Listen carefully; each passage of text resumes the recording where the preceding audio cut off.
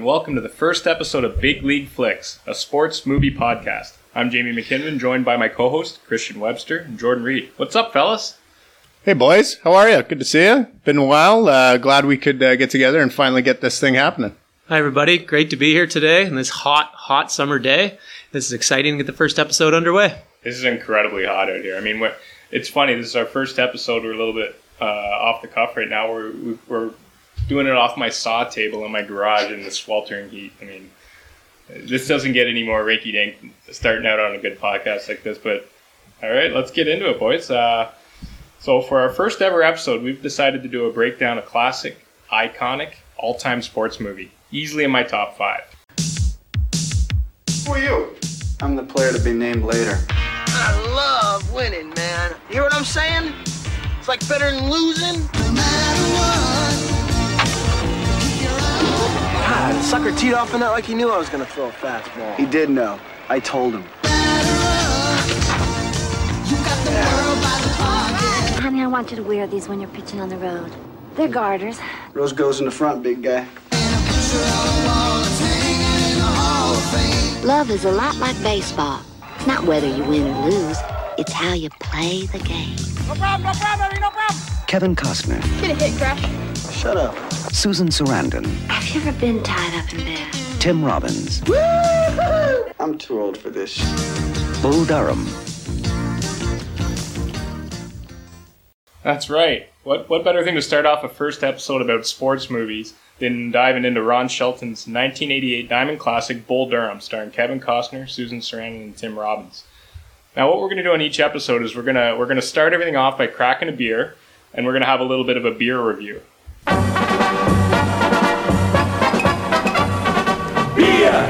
Beer here, oh, ain't bald von mir, hey, beer. Oh, beer, yeah? Ice cold beer! Ice cold beer, yeah? So this week's episode, we're usually trying to get something from the region that the movie maybe takes place, but of course, during this whole COVID pandemic, it's a little bit challenging to get your hands on some of those beer deliveries. So we decided to go with a beer that is pretty prevalent throughout the movie. You catch it the first time in the coach's office when we have the meeting to get introduced to Crash, and then you see it again in the rain out and a couple other scenes later on. So cheers, boys. We're drinking the champagne of beers this week. Miller High Life, free pub for Miller. So, you know, as Miller High Life goes, brewed in 1903, it's a favorite among bartenders, brewers, and beer lovers in general. It's an easy drinking, crisp flavor. Is the epitome of American lager. True to its original recipe, it's brewed with a proprietary blend of malted barley, Gallinea hops in the Pacific Northwest, and the Miller yeast. The one thing you will not get from this podcast is beer snob reviews. You will be just getting some fantastic drinking along with some funny takes on some of these sports movies. So if you're looking for some IBU content and some barley hops and all that good nonsense, you've come to the wrong place, my friends. Just enjoy a cold one with your boys and enjoy. Yeah, this is a good beer. I'm enjoying it. What do you think? Well, I'm kind of conflicted on this beer, I got to be honest. It's a minor league beer for a minor league movie. As I was seeing that constantly, it kept going all the time through the rinky-dinky coach's office, Crash carrying the six-pack around getting the, quote, rain out. But it also has a notion to it that when you're at a ballpark, this is the kind of beer you want to have with a dog and a beer. It fits that mold. It's a lager. It's easy. I like it. There's nothing fancy to it. You don't come to the ballpark to drink a craft beer. No, you come to the ballpark to drink a lager beer, and this will provide that opportunity for you. A beer and a brat. Exactly. I like it. Out of 10, boys, what do you give it? What do you got in this one? It's hard for me because it's in terms of the crispness and easiness going down, it's really nice. But I've had a few of these in my lifetime, and I'm always brought back to the next day. And well, let's just say it gives you quite the run to the local facilities quite frequently. So I don't know if I can go anything higher. I'm going to give it the old Dave Portnoy special of 7-1.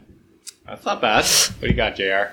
For this beer, I've also experienced a tough back end for this one the next morning around 8 a.m., 7 a.m. You're not feeling good. It can give you a headache, that's for sure. Sneaks up on you.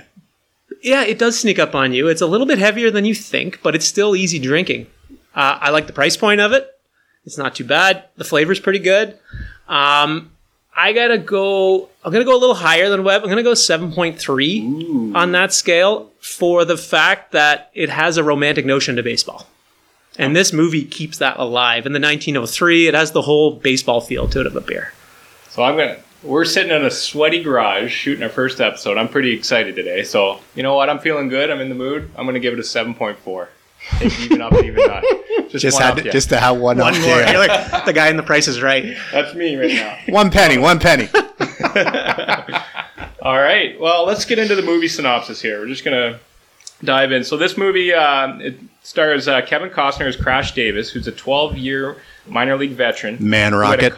Absolutely. He had a cup of coffee in the show. He's sent down to the High A Durham Bulls for a specific purpose, to mentor hotshot rookie Ebby Calvin Nuke LaLoosh, what a name, who's played by Tim Robbins. And over the course of the movie, the baseball gods put Crash's patience to the test as he cultivates LaLoosh's talent while dealing with the reality that his career is in rapid decline in the Carolina Leagues. Susan Sarandon plays Annie Savoy, who's kind of a seductive, wise baseball Annie of sorts.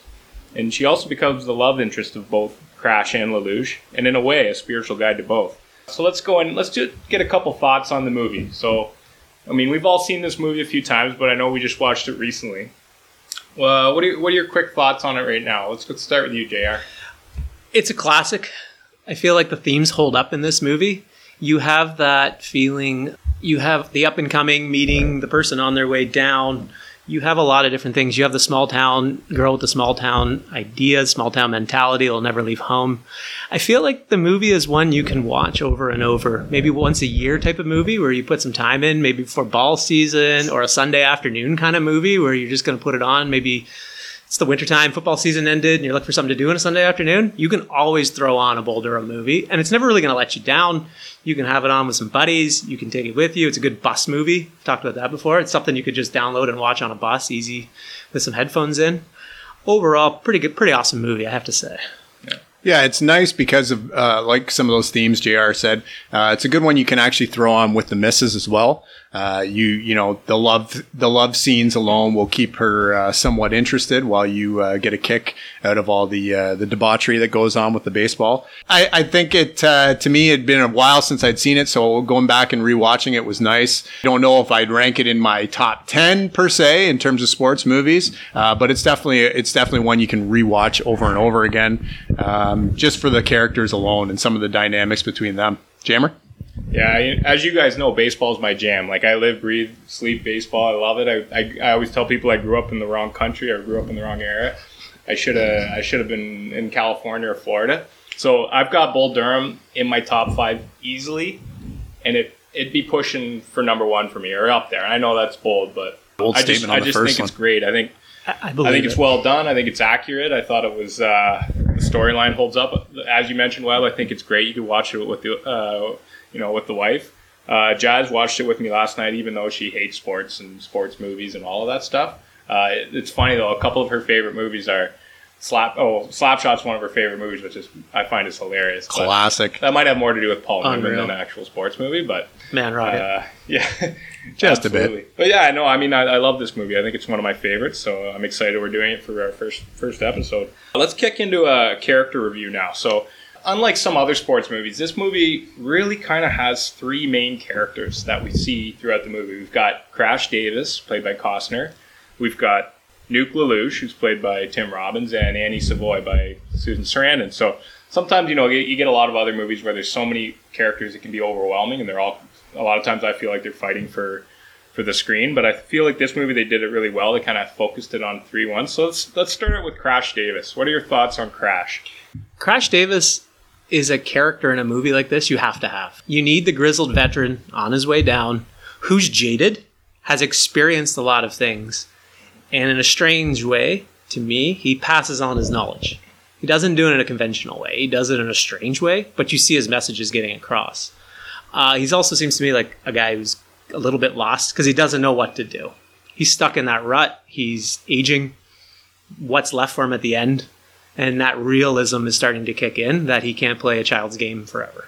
Yeah, he's definitely your prototypical man's man, so to speak. I don't know how well he would translate to this 2020 cancel culture era, but he definitely he's your steak and potatoes kind of guy. Right from the get-go when we're kind of first introduced to him there in the coach's office, he's got some great one-liners. The Bull Durham credo, if you will, where he gives his speech to both Nuke and Susan Sarandon there in one of the first scenes of the movie, really kind of just speaks to what kind of character he is. I do think you're right. I mean, he is the focal point of the movie, but I think you definitely need the balance between him and Nuke, and the comedic presence that he brings alone. We'll talk a little bit more about this later on, but some of his one-liners when they're having those pitching duels, they just crack me up. So I mean, he's a total win for the movie for sure, and I think they picked the right guy to play him. We had talked a little bit about this leading up to this, about some of the different guys they may have cast. I don't know how well somebody else could have done this. I don't know if I could see somebody other than Kevin Costner kind of doing this role. Although it would have been it would have been funny to see somebody like Tom Cruise or John Candy, or I don't know who else was big in the 80s back then, but try to pull off this character. I don't know if you could do that. You get a nice kind of feel of realism with that. He is this kind of guy in real life, a little bit of that attitude. His love of baseball shines through in this movie. For sure. He's a natural. Like, I just feel he's so natural in the role. It's not like you don't feel like he's acting. He's just kind of letting it fly. And he has a baseball background. I mean, he went to Cal State Fullerton, but he didn't play ball there. And that's obviously a big baseball school. But apparently he was a pretty big star in high school in California. And he's been in at least three baseball movies. Mm-hmm. We got a lot of the game and Bull Durham. Like he's a natural in that role. I think I think he had a pretty good swing. Like. He's actually a natural switch hitter. So you see him in the movie hitting switch hits. That. I think he's got a better swing from the right side. It looks more like a more fluid power swing from the right side. I think the left side, he looked like he was a little bit more on his front foot, maybe a front foot hitter. See, I wondered that from the left side. I think it was his first AB. He was batting left, and the self-talk going up. Yeah. And things like that. That swing was a little bit forced left-handed. Yeah. I wonder if they're doing that for camera angles. Yeah, or something like that. Because I noticed that too. I'm like, he's coming up lefty. I'm like, I thought Costner bats right. Does he come when he's in the cage with Sarandon? Is he hitting left or right? I can't remember. Right. He's hitting from the right-hand side. The other side of it. Yeah, I was going to say, he's got a pretty good cut when he's there in the cages. So yeah, apparently he is a switch hitter, but I think his dominant side would be the right side. He seemed to have more power, more balance there. He was more on the front foot when he was swinging from the left side, I thought. It makes sense. Bats right, throws right. That's a very normal combo. Usually, that left-handed swing, you can tell it just wasn't the same. Yeah, absolutely. And I think I remember reading somewhere that he was one of the guys that kind of did all his own stunts. So when you see the catcher, when it's Kevin Costner supposed to be the catcher throwing behind the plate, Crash Davis, it's actually Costner. Like he's snapping throws down to third. And couple BBs to third base. Here's the only thing sometimes with him. I'm like, as a catcher, he's a little small. Yeah, he's a little small to be a catcher. You can tell this guy probably wasn't, but. That was the only thing too. He was dropping down signs with a runner on second, and he's just putting the old two fingers down. I mean, you gotta mix that up. He wasn't going second sign, third sign, fourth sign, whatever, and he wasn't switching it up. He just kept giving it down. I noticed that too. I'm like, I don't know if that was done on purpose so that maybe viewers can follow it easier. I don't know. But. I wondered if it was if you really look into it, because Nuke is so out there that he might just be one of those guys that you're just just put it down, and hopefully because he throws so hard that. He'll just bean the person anyway. Yeah. A guy like Costner plays by the code, or Crash plays by the code. So if you're stealing, he's just going to have you beaned anyway. Because Lelouch didn't have a clue where he was going. As is seen when he has him throw at the bull. That was hilarious. Okay, let's do a real life comparison. Who is Crash Davis? Who can you compare him to? Doesn't have to be a player now. It could be a player from prior that sticks out for you, but. Who does he represent? Who's similar to him as far as a baseball player goes? Yeah, I think we had talked a little bit about this before. For me, anyways, other than having the big wad of chew in the side of his cheek there, he kind of reminds me of a Pat Borders. I love for all you Jays fans out there. Yep. Kind of that same classic go-to catcher. Kind of just, what you're getting behind the plate, pretty solid all around, has a decent bat. I don't think he would hit as many dingers maybe as Crash Davis did. Mind you, those are all in the minors. But, you kind of know what you're getting every day. He's reliable. That's kind of first person that came to me, and he kind of does look like Costner a little bit if you did the comparison, maybe. Yeah, that's a World Series MVP. That is a World Series He calls a MVP. good game. You think of the pitchers that he handled on that staff. Oh. I mean, he's got Jack Morris. He's got a young Juan Guzman. Crazy Stoudemire. Yeah, he's got a David variety Wells. of catchers. You think of the guys in the pen on that staff too. They're just all over the map, right? Like he did a hell of a job. Ward and Hankey threw gas. Yeah.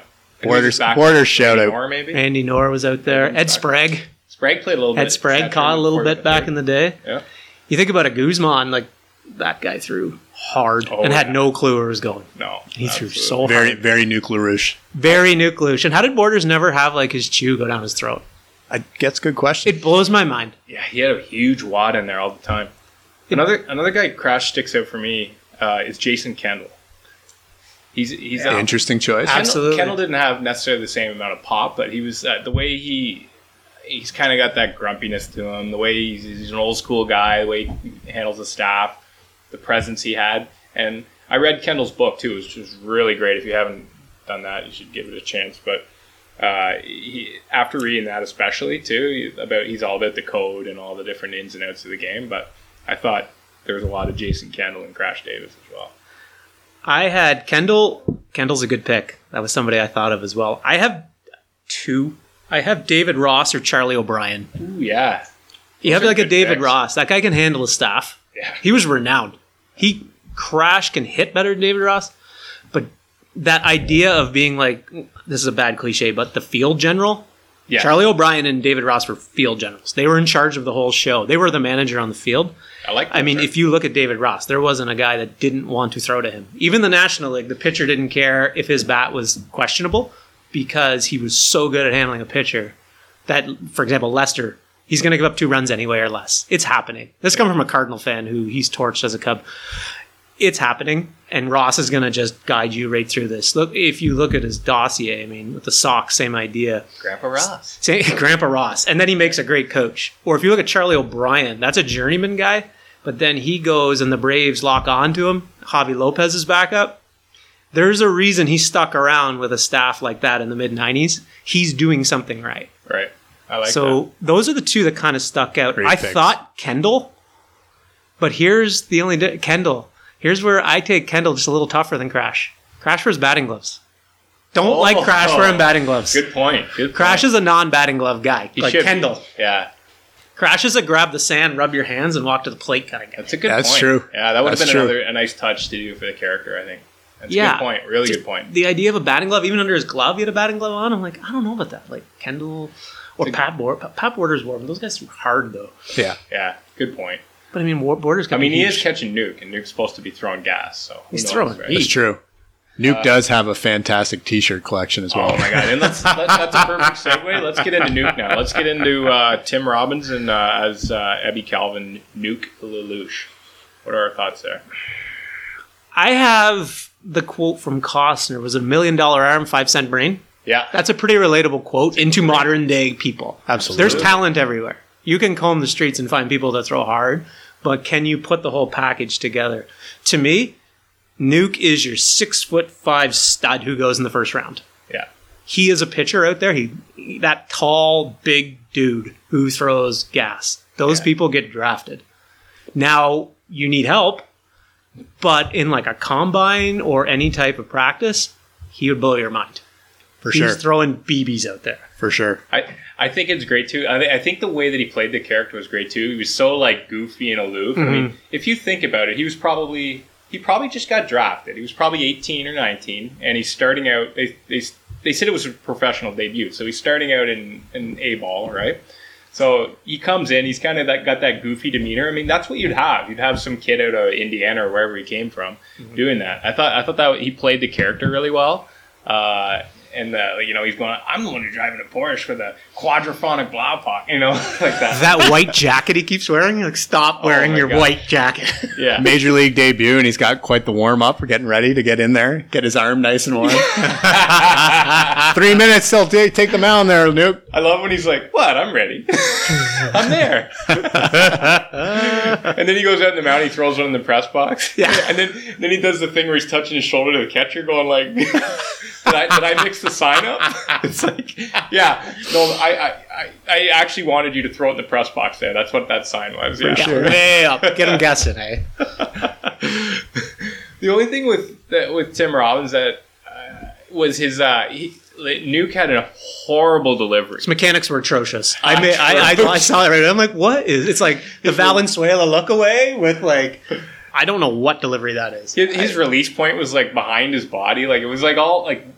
Oh, every pitch would have gone like right into the sky. I guess that's what happens when you breathe through your eyelids. Yeah, I guess so. His rotator cuff would be destroyed in a game. It's got. He would have no. He had no balance coming off the mound too. He was like he was all over the mound. But part of that's funny too, like right? You know, he kind of had the Eddie Harris from Major League. That's like a young Eddie Harris from Major League. Like maybe when back in the day when Eddie Harris threw gas or something. When he was back in his quote prime. Wild thing before he got his glasses. Yeah. Well, the funny thing too, and we'll get into a little bit later on too, is that Charlie Sheen was tabbed to play this role, but he had another movie. I think he might have been shooting Platoon or something at the time.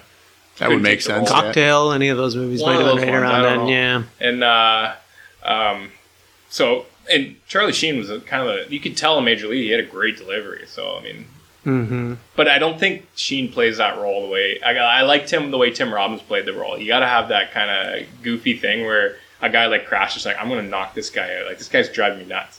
Yeah, it helps that he's like physically tall and lanky and kind of goofy looking to begin with. Right. I mean, you contrast him with that, and then what he ends up doing in Shawshank Redemption years later, and you're kind of blown away at the difference between the two characters and how good of an actor this guy really is. So. Absolutely. Here's one thing I'm not going to lie to you, what I thought when I saw Tim Robbins.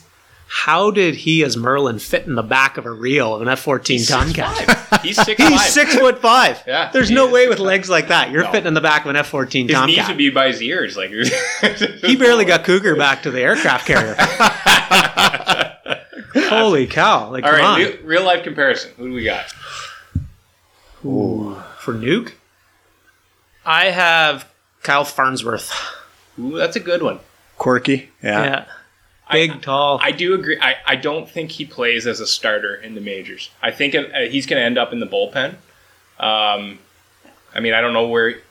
First of all, he got called up from A-ball to the majors. That's a little bit off. Like usually, you got to play in AA before you. Like there's got lots of guys going from AA to the majors. Not many guys go from A-ball to the majors. Single A. Yeah. AA is good baseball. Oh, yeah, absolutely. Now, keep in mind, we're talking this movie's late 80s, and he apparently throws 95, 96. So. Yeah, maybe when starters through 89. Yeah, he would have serious gas. And it was a September call-up, so maybe, they're expanding the rosters. He might not even play when he goes up. He might just be... They might be out of the race, and he maybe gets a couple innings out of the bullpen, but maybe he's there to just get the experience. For sure. So who knows? He did get a haircut when he went up, though. He definitely did. Wicked tees, as you said, Webb. Fantastic cliche as well.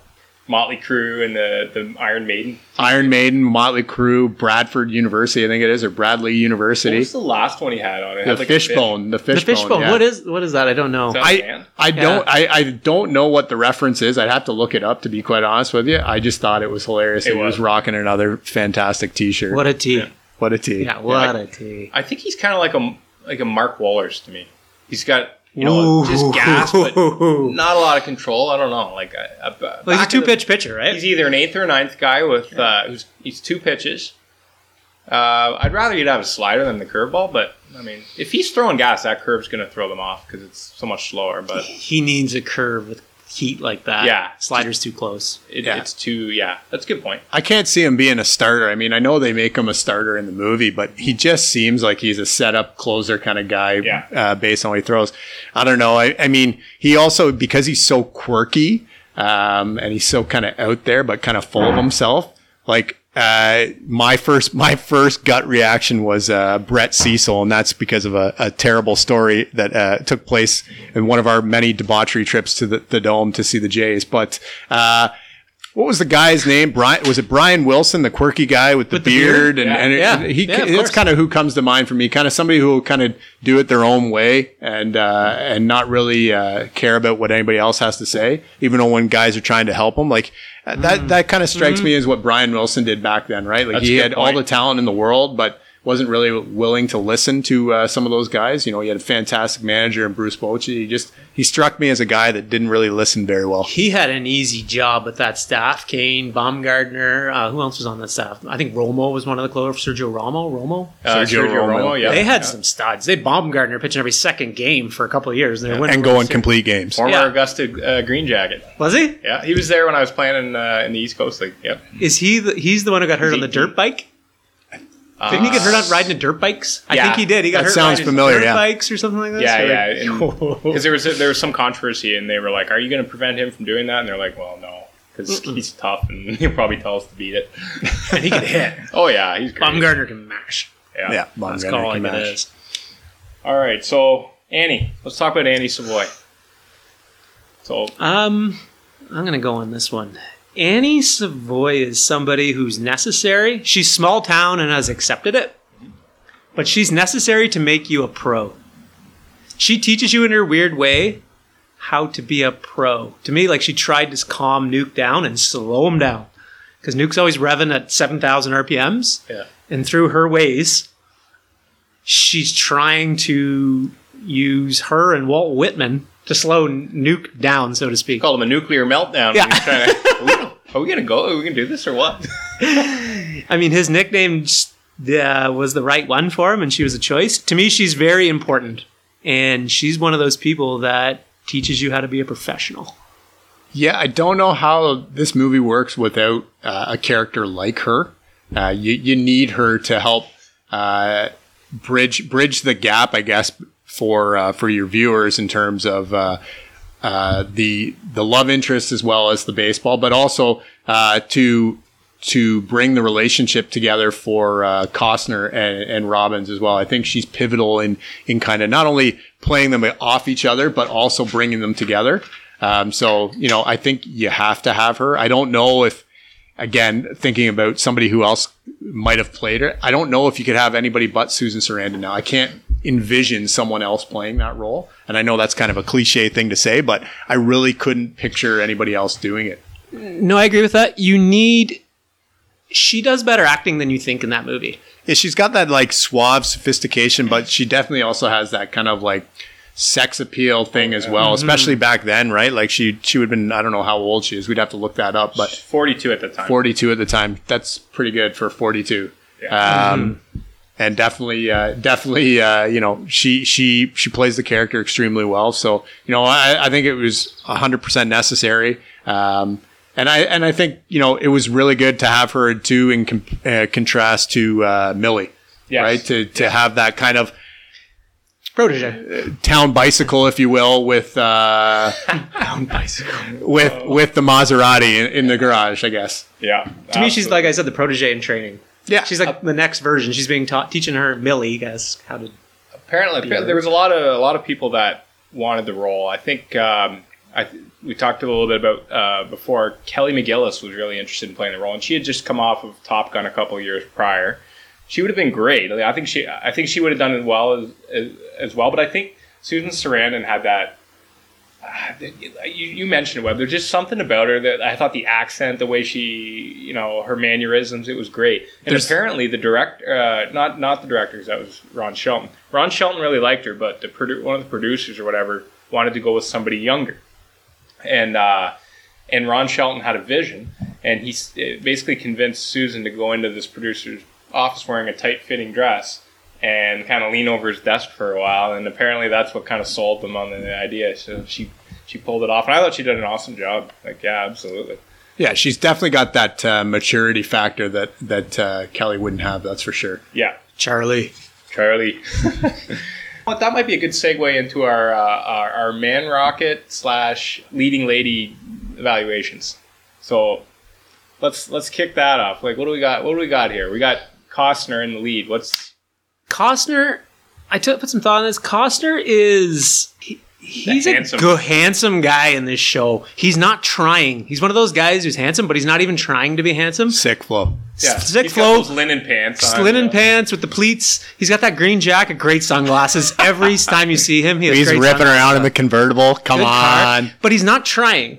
That's true. Yeah. He's not trying. He's just got that rugged, jaded, where you're like, this guy's been around. He's the only guy grizzled. that can pull off like my dad receding hairline haircut and like make it look really good. You know, like he had the receding hairline mullet that was kind of disheveled, like what uneven in the back, but he kills it. Like he kills that mullet. Not a muscle to him either. No, and he's got that like kind of that bad boy demeanor too. You know, like Susan Sarandon's probably thinking like, oh, I can change him at the beginning, and then all of a sudden he's like, no, he gives her the credo, and he gets out of there, and she's totally enthralled with him right from that get go. Right? absolutely. He's got that attitude. He's got he always looks like he's had a few too many beers the night before. You know, Yeah, looks a little and some leathery. swagger. Little leathery, yeah, for sure. He's smarter than you think, though, too. Absolutely. absolutely. He's not the dumb baseball player catcher that you think he is. Most catchers are pretty intelligent. Yeah, So field general. They're I a think field he's a general. legit man rocket for. He's up there, sports movie man rockets. I think. He's baseball's Reg Dunlop. Yeah, I'll say it. because He's baseball's Reg Dunlop. to me. if you think of like you got Jake Taylor, Tom Berenger, he was a good man rocket, but he's similar too. Like they both have that kind of. He's a little bit more polished because he's in majors, and he wears like a nice jacket and a suit jacket and things like that. He's a better player. Yeah, Yeah. Jake Taylor's a better player to me than Crash. Less selfish too. It's true. Crash is a little bit more selfish. He's not as although- self-destructive. No, but that's he true. is self-destructive, but he's not as self-destructive. And Tom as Crash. Berenger's got that curly mullet. You know, Yeah. that's wicked. Yeah. Like he's got that. He's rocking good flow in that. And you have him in mind from Platoon, too. That he's a Yeah. guy you don't Tough. mess with. You Tough. don't mess with it. Yeah. Berenger's a good actor. He's I good. like Berenger, him. stud. He is a stud, too. Let's be Yeah. real. I don't think we put. I don't know if Tim Robbins is really man rocket. I don't really No. have him up there. I don't- Not at all. No. No, he's just goofy. Yeah. I mean, he plays the part so well. I don't know if you can put him up as a man rocket in No. this Crash particular calls case. him a pretty boy at one point. I don't think he's even there. I don't think he's a pretty boy either. The only thing he can do is Goofy. dance. He can That- dance. He can dance. He can Oh my dance. God. He can dance. But that dancing, That though, alone? elevates you. That takes him from a 6 to 6.5, 7 for sure. Absolutely it does. That may seal the deal, yeah. Yeah, he's got some moves. Like, And he's going to the big leagues. And he's going to the big and leagues. he's got that puffball haircut. It's hilarious. Yeah. But overall, He looked like I he wouldn't just put showed up in a convertible wherever he went He has a Porsche. with a quadraphonic bob on. He talks about it like every 5 seconds. Yeah, and I think we talked already a lot about Annie. I think obviously she was wicked. She's sexy, beautiful woman. She's a beautiful woman. yeah. And then you got Millie. I don't know. Millie's just annoying, you know. I like Millie. She's girl next door. She, girl next door that's been to all the houses on the She's block. been to a lot of doors, but she's a girl next door. She has that southern persona. Her dad paid for the Jumbotron or the scoreboard or something like I that. love when she's making it down the line of players, and she's like, "Hi, I'm Millie," and the one guy's like, "I'm married." Didn't he get released, though, like the next day? Yeah, That's true. Well, remember her dad like bought the scoreboard. Yeah, the Jumbo, whatever it was out there. That's right. Her dad bought the scoreboard. Maybe her dad didn't like that. Said he's got to go. He gone. He gone. It's very southern. All right, let's get into realism. All right. So let's talk about, as far as sports movies go, and we're gonna talk about realism. Like, were the baseball scenes real for you? Was the strategy in the games, was the story, was it real to what it could be? Like, is it a realistic movie as far as the plot goes, story goes? And what were the baseball scenes like? I'm going to largely defer to you guys on this one just because of your expertise. But I will say the one scene that I thought was hilarious and figure probably actually happens quite a bit is when Crash tells him to throw it at the bull. He's got that like two hit shutout going or whatever, and he tells him to throw it at the bull to scare the guy in the batter's box. I would think that happens probably more often than not. So, in that particular moment, I would give that scene probably a realistic, but I mean, obviously some of the stuff, where he's... And maybe not throwing it like at a bull, but maybe like throwing it... Yeah, throwing it up high and in. Or behind his ear or That's something. right, giving it a little brush back. The scenes where Crash is telling the opposing hitters what's coming, I mean, I would hope that's not happening although that would explain a lot of what's going on with the Jays bullpen the last few years. But That's Brett Cecil. hey, there you go. But yeah, I would think that in terms of realism, I don't know. I don't know how real this movie would be in terms of the baseball, but like I said, I'll defer to you, JR.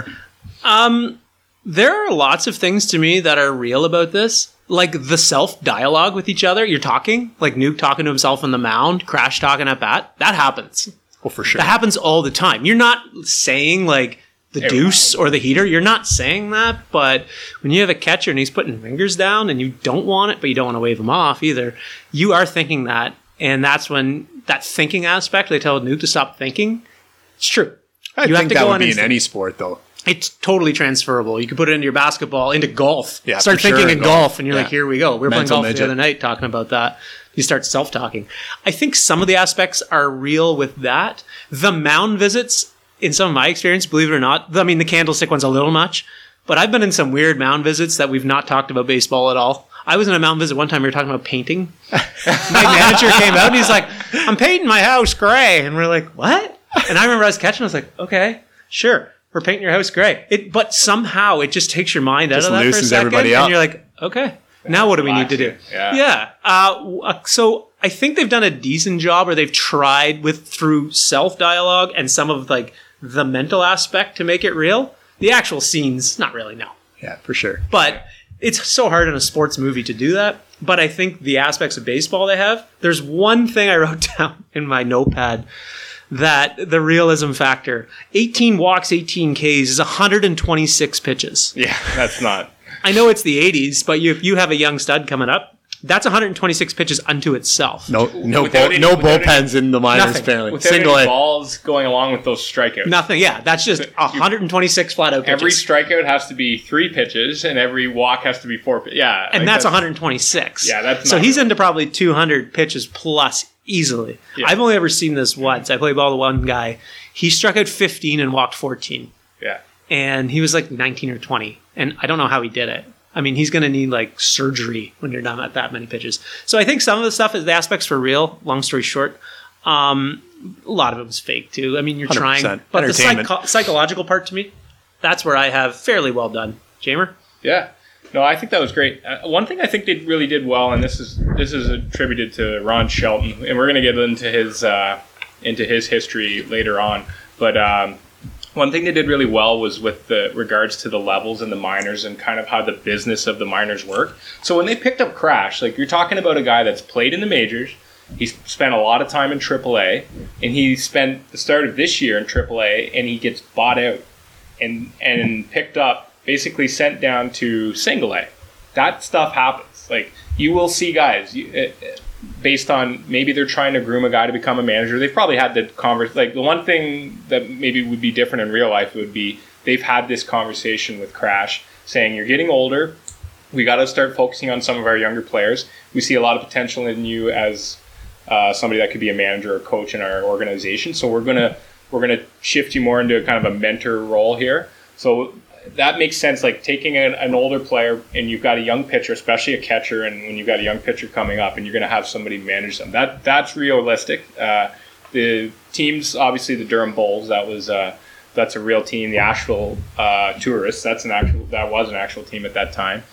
He talked about kid coming up from Bluefield. That's actually a rookie ball team. So like I thought all that stuff was really realistic, and the whole business side of it, I thought they nailed that really well. And I think that comes from Ron Shelton having played in the minors and having that background. Yeah, for sure. That would make sense. Asheville's a nice town. It is. I've been there. Asheville's Yeah. a nice town. It is beautiful. It's good in the Appalachian Mountains. Beautiful. It's a very nice spot. It's legit.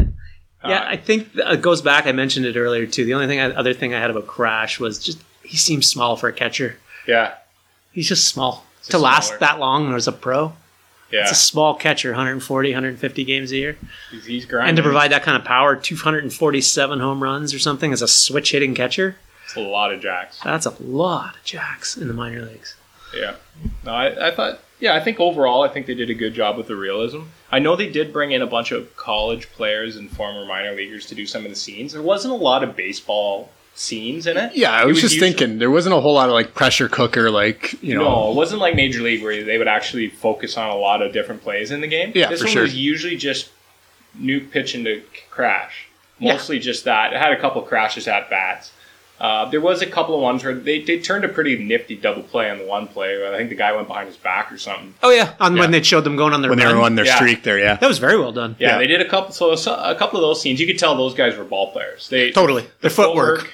You know what I mean? Like all that stuff was on point. At second baseman, went to the right part of the base. Everything, he came in on a nice angle, how it's supposed to be. You're like, okay. The one thing I really liked too was the superstition around that whole piece, right? When they're rubbing the chicken bones on the bat, or I would imagine that's still pretty accurate. I mean, we see that again in Major League and some of those other baseball movies down the road, but for sure I could see that still happening today, whether it's, garter belts or whatever, you guys wearing different colored socks, little things like that, for sure would probably be realistic to not only baseball, but all sports. It was one thing I forgot to mention, the realism, and this stood out to me, and I only noticed this later. It's supposed to be summertime. A couple night games, you can see their breath.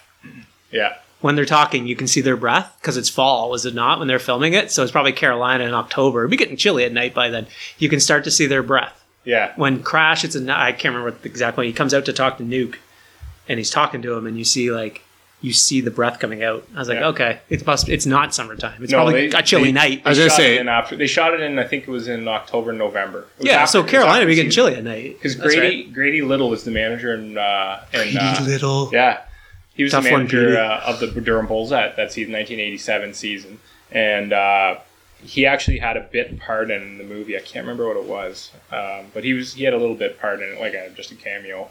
No speaking part or whatever. Remember you left Pedro in to just go. Yeah. And you're like, Grady, you could win the World Series here. Yeah. Grady would have had quite a career after that if he would have been Tito, essentially. Yeah. He could have been their guy. Pedro out, get your bullpen in. They had a good bullpen. He was so deep in that game, too. Yeah. And it was his third star of that series. He was gassed. Let's get into some of the quotes. Are there any quotes that stood out for you? Any ones that were really memorable for you in that movie? One for me is, remember when Nuke just found out he got called up? So he's hanging out with his dad, he's over there, and he gets the call, and he finds out he's going to the majors.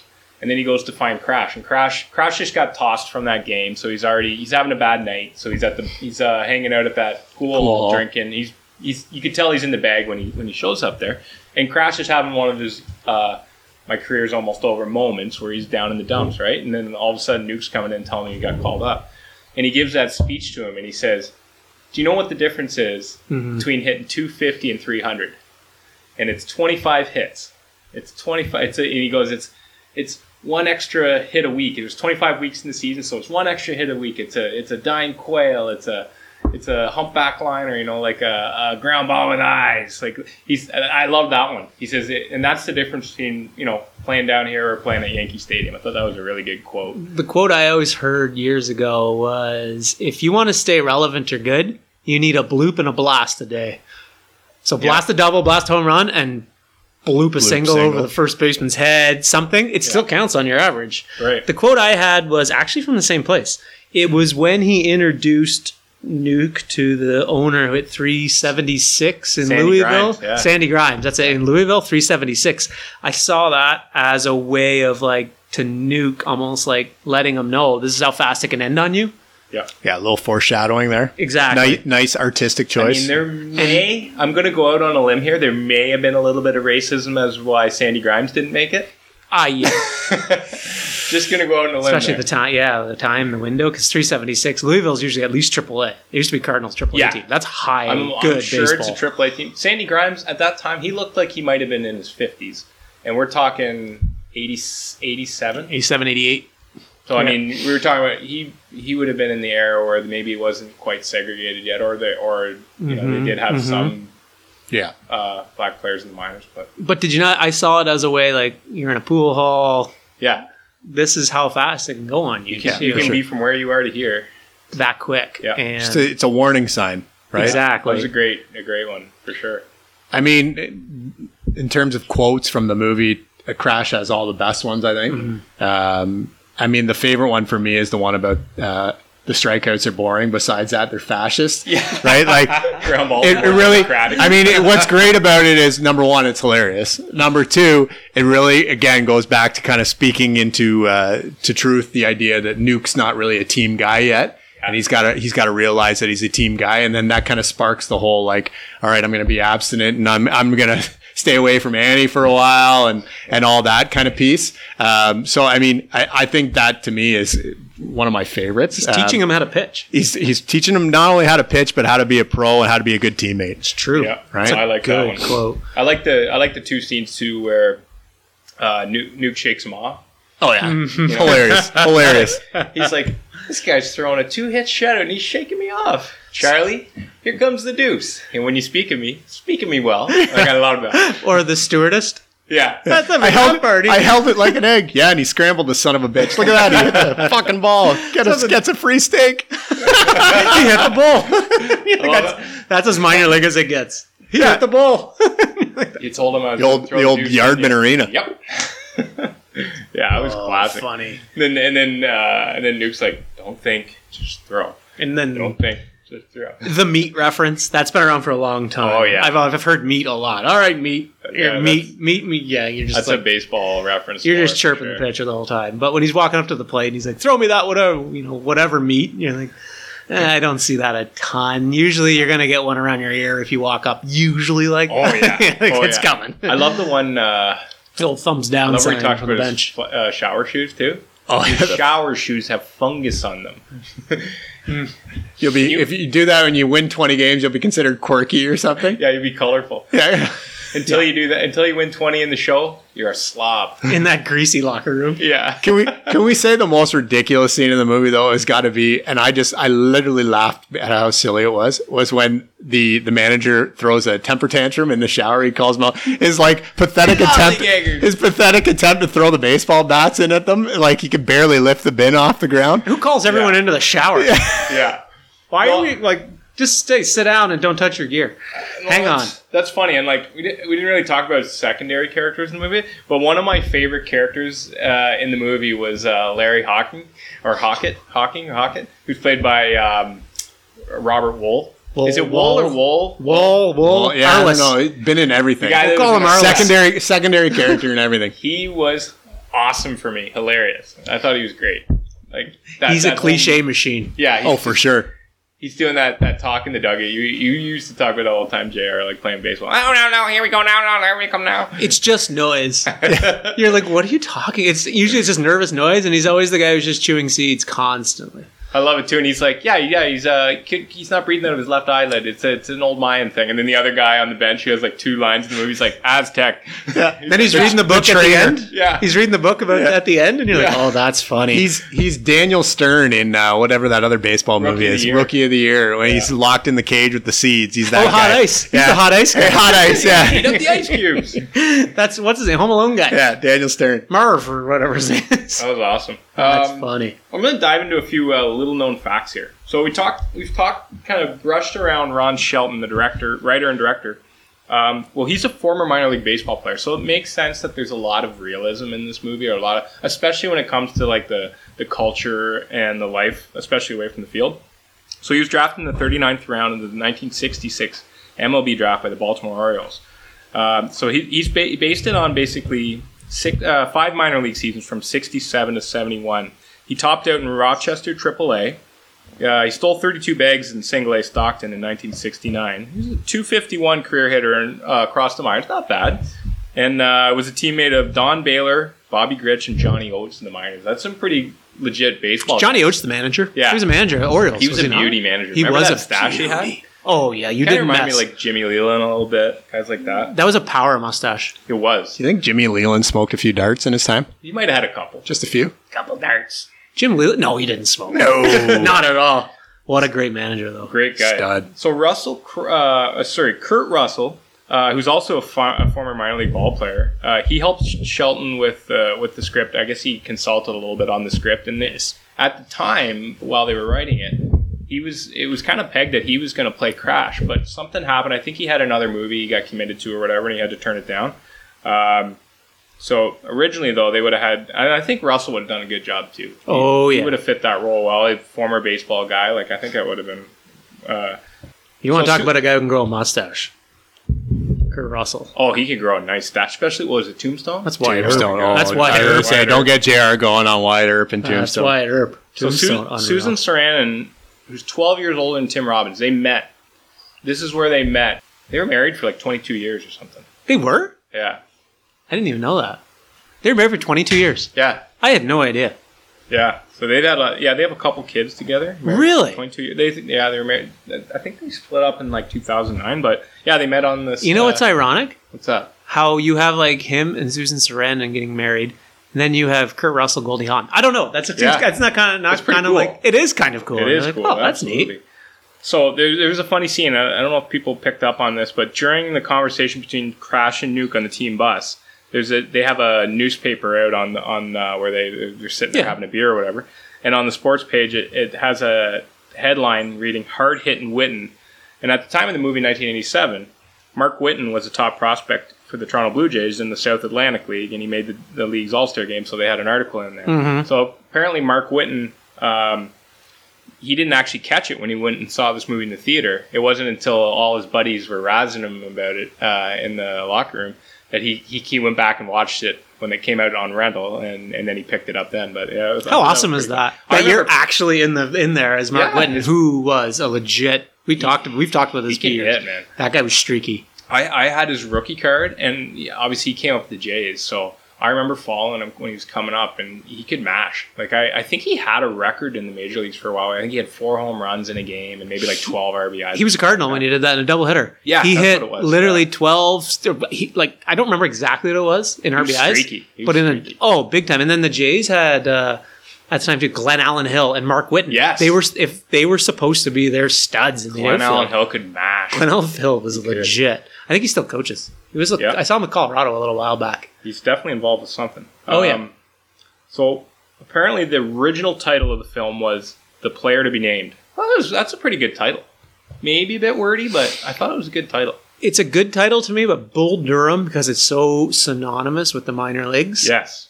The Durham Bulls, I mean, I've watched the Durham Bulls play baseball down in Syracuse. There's some great teams. And I literally have gone with them to just say I saw the Durham Bulls play minor league baseball. They're iconic, yeah. They're an iconic team. You look at minor league baseball teams, there is a few of them. Like the Durham Bulls, St. Paul Saints were pretty well known as a minor league team. I'm trying to think of other famous minor league baseball teams, but there's a few out there where you're like, okay, Pawtucket, that's a famous minor league baseball team. Absolutely. Columbus Clippers or teams like that. Those are well-known minor league baseball teams. Yeah. You mentioned the book earlier. So that book that Robert Wool's character, Larry Hockett, is reading during the rainout near the end of the film, it's called Mayan Wisdom Made Easy. That's it. I And the remember funny seeing thing it. is, I was like, it's this not is great. it's a fictitious book. Like, it's not an actual book. They just put it in there. But it was neat because it was just kind of in a scene. It wasn't the focus of the scene. But it was just like a little thing there. Like, if you're going to pick it up, it's an extra chuckle. That's good writing, though. That's good When writing. you start to add that stuff in when you're watching, you're like, that's good writing Hey, because you wrote this. it shows the person who's actually paying attention where you're like, haha. And maybe in a room of 10 people, 5 get it, but 5 are like, that's perfect. Yeah. So before Costner got the role for Crash, I'm going to throw out a couple of names that were offered the role. All right. So Jeff Bridges. The dude. Don Johnson. Miami Vice fame. Yeah. Super cool, though. Bruce Great hair. Willis. Cool. Yeah, pretty cool. Yippee-ki-yay. Nick Nolte before he hit the skids. Early Nick Nolte? Early Nick Nolte. 80s Nick Nolte. Yeah. 80s Nick Nolte. So he was like 48 Hours Nick Nolte. Yeah. Okay. Not bad. But how about these two? Now, Arnold Schwarzenegger and okay, we're talking 87 Arnie and 87 Stallone. Those guys had more roids in them than... So they're 10 years late. Or early. 10 years early, sorry. They got more roids in them than the 1990s Texas Rangers. Like, these guys... Can you imagine that? Like, you couldn't get any gear to fit these guys. Arnold. How small would the bat look in Arnold's hands at that time? And Arnie's got that accent. He can't get rid of the accent. So you got to figure out how you're going to make this catcher from Austria. Like, and not just born in Austria. This guy was he's proper Austrian. And he's so jacked. It's not believable that he's going to be a minor league catcher. I'm sorry. Stallone's 5'4". Yeah. 5'3". Like, come on. And this is after Stallone got some work too. So you remember him like Tango and Cash, and he's all like, he doesn't look like he did in Rocky. He's like, he's had some work done on his face. He looks like he looks like a Hollywood guy, right? Yeah. So no, like, that's just ridiculous. Arnold, yeah, you can't do it. That can't happen. You need, I feel like in sports movies, you need to have a few people who have a genuine love of the game. Yeah. And Kevin Costner loves the game. Yeah. Nuke LaLoosh, I'm going to go on a limb and say Tim Robbins probably was exposed to a lot of baseball as a kid. Yeah. Or at some point, he must have played some baseball. Yeah. You know, all those characters, you're familiar with it. Whereas Arnold's from Austria. Like, let's be honest, like, I don't know how much baseball Austria plays. Yeah, for sure. Or Sly. Like, that is not That's not. I love the Sly Stallone as an actor. Oh, yeah. He's not At the that guy point I want. too, Sly would be. I just don't feel like he'd be he the Rambo? wrong. He'd be the wrong age range too. Like he'd be. I think Yeah. he'd be a little too old or a little too young. He would have been a little bit. Too Yeah, old. like He's just, 2 Rambos in by now. is he Yeah, not? He's yeah. at least 2. At least Yeah. two. He's at that point in '87. He's 3 Rockies in. He's 3 Rockies there you in, go. 2 Actually, 4. Rambos. He might have been 4. I He's can't a remember weapons when- specialist. Like, let's be real. I think he's 4 Rockies in at that point. So nah. How about this though? David Duchovny and Charlie Sheen were. Well, we mentioned Charlie Sheen, but David Duchovny was considered for the role of Nuclear. David Duchovny?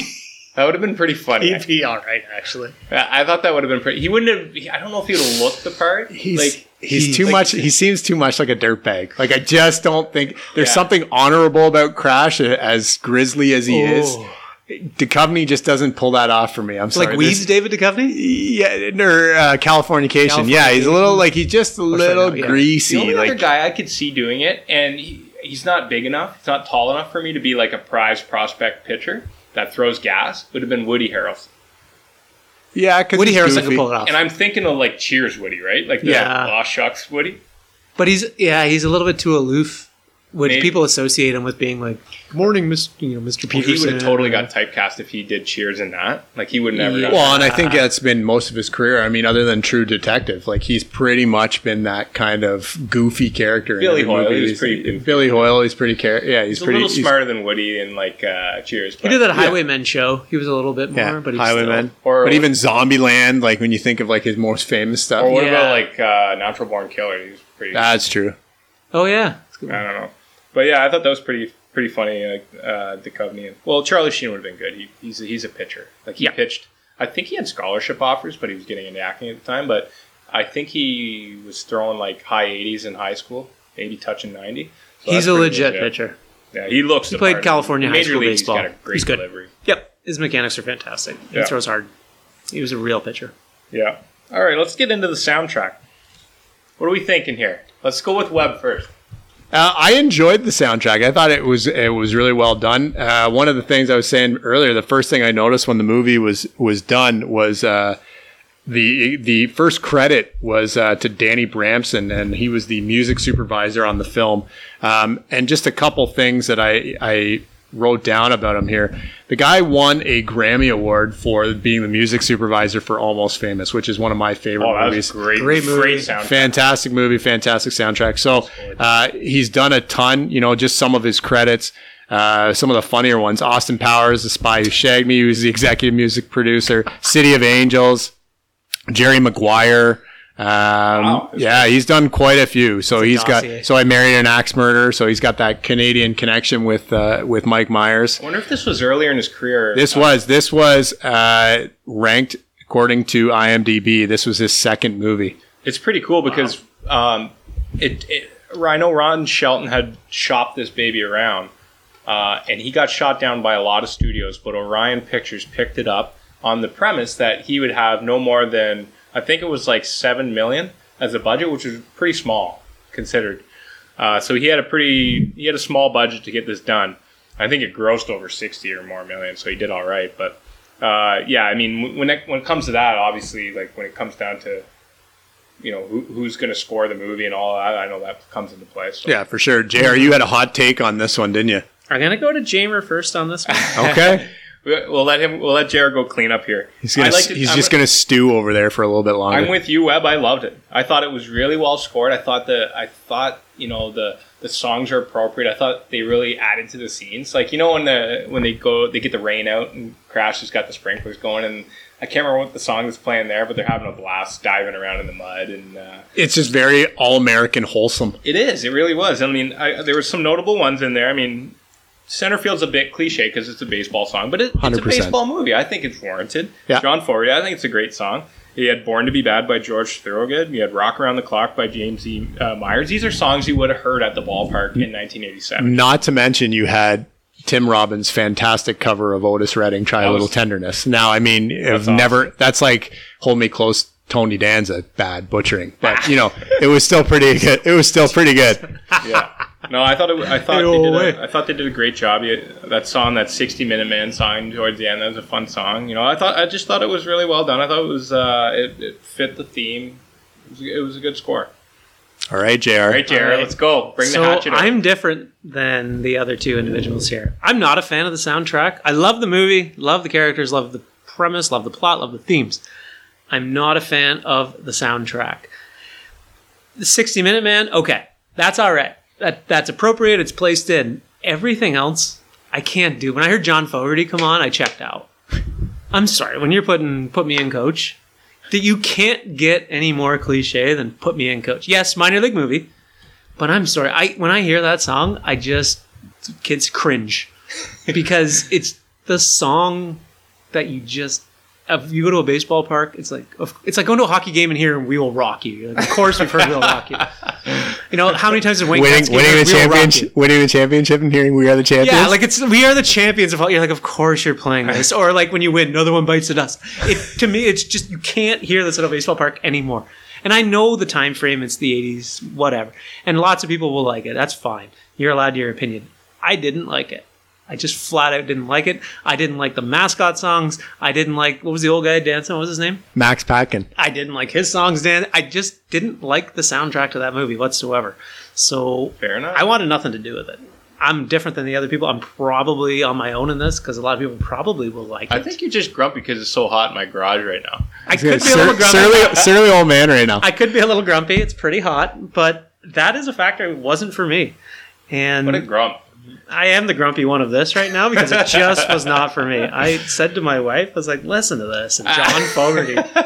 New grass on the field. I don't want to hear it. I'm sorry. End of story. Well, you got one fun point? fact. Your Max, what's his name? Max Patkin. Okay, Max Patkin. I have to give him credit. Okay. Because literally at the start of the movie, he did the Triple H water mist blow. That deserves some credit. He's the original. He is the original one. He did the Triple H water mist blow, and I made a note on my notepad about that. I was like, you just did Triple H's water blow. Triple H the wrestler. And we're talking about Max Patkin, who was the crown prince of baseball. He was pretty well known around minor league parks back in the early days, like 60s, 70s, 80s. He was kind of like a traveling show, well known. I thought it was really cool that he was in this movie. I think he passed away. Maybe I can't remember which year, but back in the 90s, maybe. Yeah, I think iconic guy though for sure. Cool. He is. Yeah, what I thought was kind of neat too, and being a huge Simpsons guy, I wonder how much of the Dancing Homer character was based off of him and Bull Durham. Mm-hmm. I know the Wikipedia, according to Wikipedia, says Dancing Homer is based off the Orioles guy there, but I would think some of the moves and everything else had to be based off him, especially when they're in the the minor leagues of the Springfield Isotopes. That's right. Of course. Cool. That's awesome. Yeah. Well, yeah, great first episode, guys. I thought it was a lot of fun. I'm looking forward to the next one. I think as we get going along here, we'll probably have some teasers about what we're going to be doing next. Maybe we'll put out a few polls on our Twitter. If you want to check out our Twitter handle, it's at League Flicks. I think they wouldn't allow us to get big League Flicks in there, so it's at League Flicks. We had a character crunch there, so at League Flicks. But thanks, everybody. Until next time. Take care, everybody. Cheers, boys.